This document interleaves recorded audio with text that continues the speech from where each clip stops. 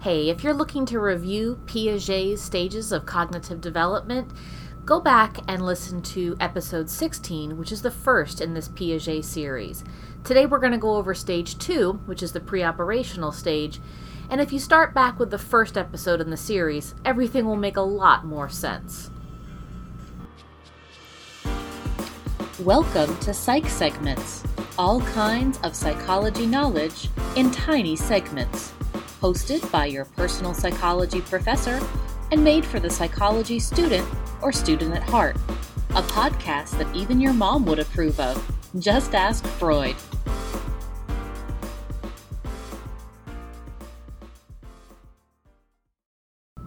So picking up where we were last time, we had gone over the first of Piaget's 4 stages of cognitive development. We discussed sensory motor, which is the stage that encompasses ages kind of birth to 2 years.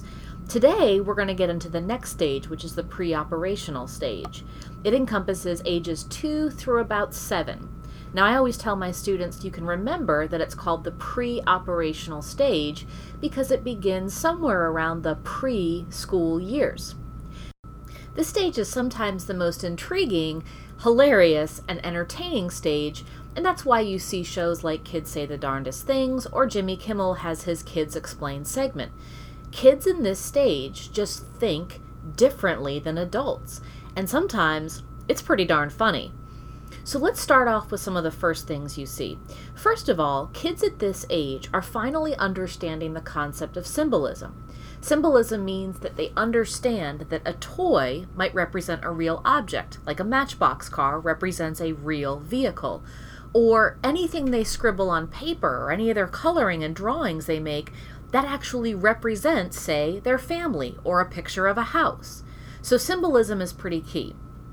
Also at this stage, you see something called animism occur.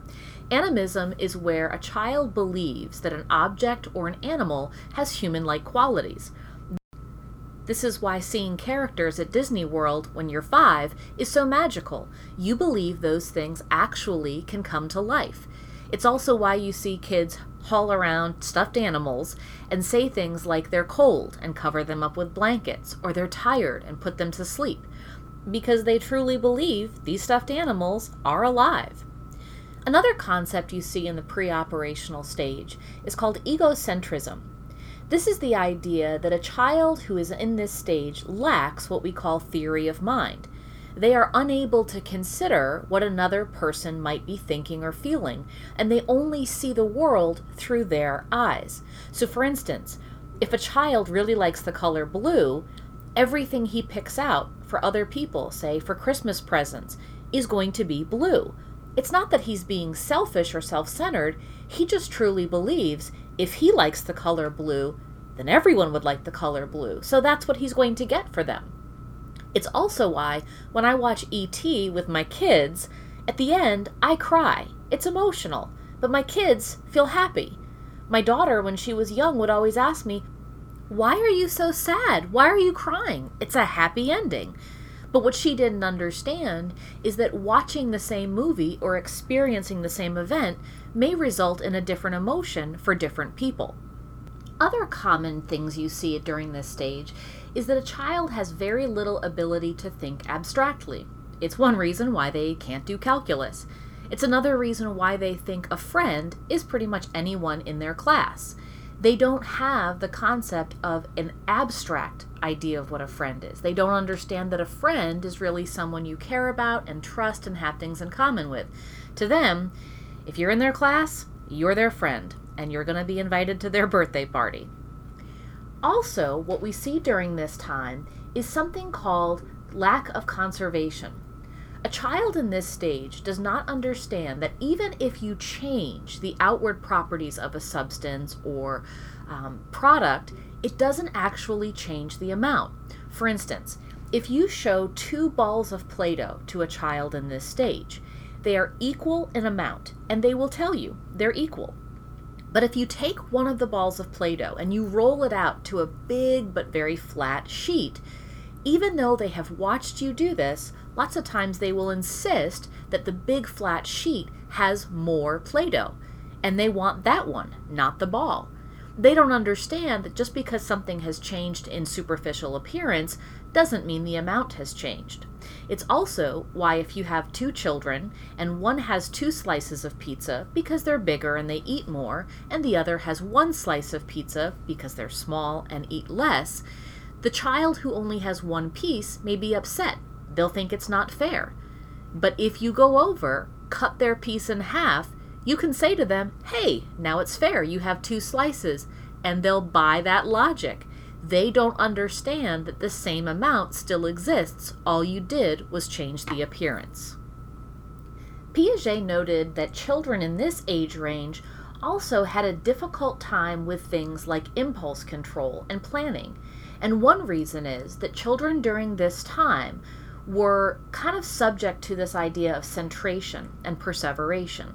They had the tendency to concentrate on one aspect of a concept or an object to the exclusion of all others.